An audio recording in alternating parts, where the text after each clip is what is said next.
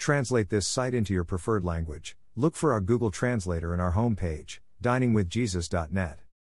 Traduce este sitio en tu idioma preferido. Busca nuestro traductor de Google en nuestra página de inicio va, diningwithjesus.net. Pastor Chris White says to all of you, hello my friends. May the Lord bless you today. Hola mis amigos. Que el Señor los bendiga. Have you ever been wronged by someone, and then found yourself seething with anger and bitterness?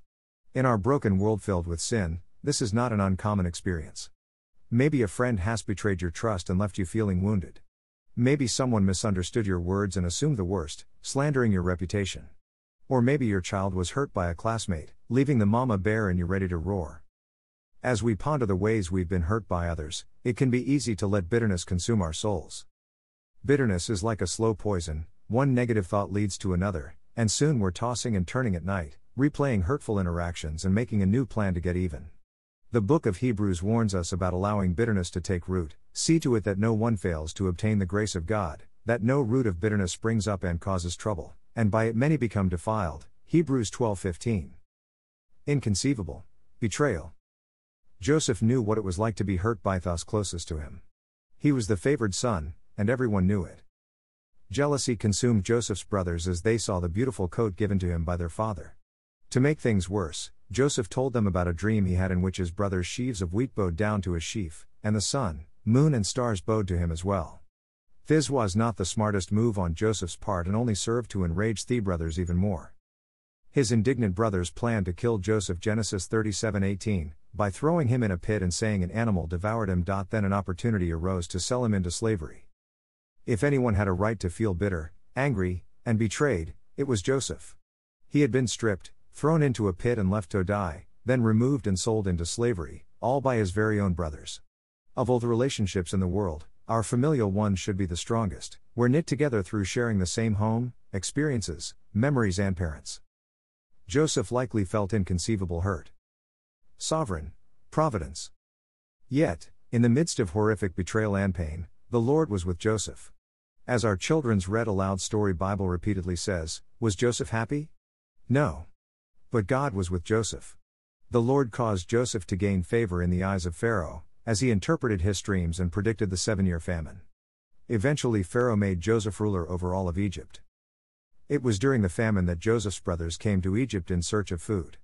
Here was Joseph's chance to get even. He could have made them grovel. He could have made them starve. He could have humiliated them in front of an entire nation. Yet Joseph did none of these things. Tweet: the cure for bitterness is not found in getting even, but by giving grace. Instead of punishing them for their evil deeds, Joseph extended grace upon grace. He didn't want them to feel guilty for sending him to Egypt, but instead assured them it was God's plan. And now do not be distressed or angry with yourselves because you sold me here, for God sent me before you to preserve life. Genesis 45:5. 3 times he mentions the phrase God sent me. Joseph is a sterling example of trusting the sovereignty of God in the face of trials. He didn't allow bitterness or anger to consume him, so he was able to freely forgive his brothers. Not only did he want to free them from any feelings of condemnation, he went on to provide food and land for his entire family. v. 11. His love and forgiveness were demonstrated in an outpouring of generosity. Divine rescue. In multiple ways, the life of Joseph foreshadows the life of Christ. Both men were falsely accused and humiliated before others, yet both were exalted in the end, Joseph becoming ruler in Egypt, and Jesus being resurrected from the dead. And just as Joseph trusted the sovereignty of God in the midst of betrayal, so Jesus willingly stepped forward to be arrested by the Jews and taken to the cross. He knew the pain and suffering that would come and gladly accepted it for the joy set before him. Hebrews 12:1-2. Ultimately we see how Jesus is so much greater than Joseph. Just as God used the evil things done to Joseph to physically rescue his people, God used the evil things done to Jesus to eternally rescue his people. Jesus didn't just save his people from starvation, but from the eternal punishment of hell. Just as Joseph was punished for wrongs he did not commit, our Savior suffered and died on the cross, not because of wrongs he had any, but because he was dying for the sin of his people. Now, those trusting in Christ have been given the Holy Spirit to help us fight bitterness through confession, prayer, and meditating on God's Word. 3 pursuits to fight bitterness. When we're faced with our own temptations to bitterness and anger, here are 3 biblical pursuits for us. 1. Trust the sovereignty of God. Whatever trial you're facing today has been orchestrated by the hand of God. The promotion at work you were not given, the empty arms that long for a child, the words that questioned your integrity, God sees and hears and knows. Nothing is wasted.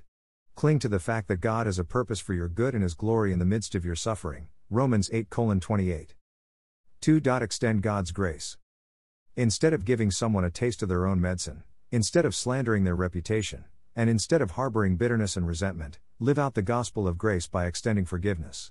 Just as Christ has freely forgiven us, so we need to forgive those who have sinned against us. Matthew 6:12.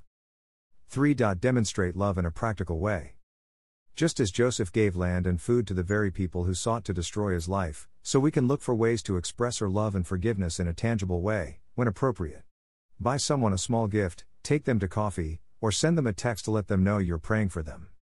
If we're not careful to fight bitterness, we'll soon be consumed by the poison that leaves us in the pit of despair. True freedom and joy is found by embracing the gospel of grace and extending it to the very people we're least inclined to love.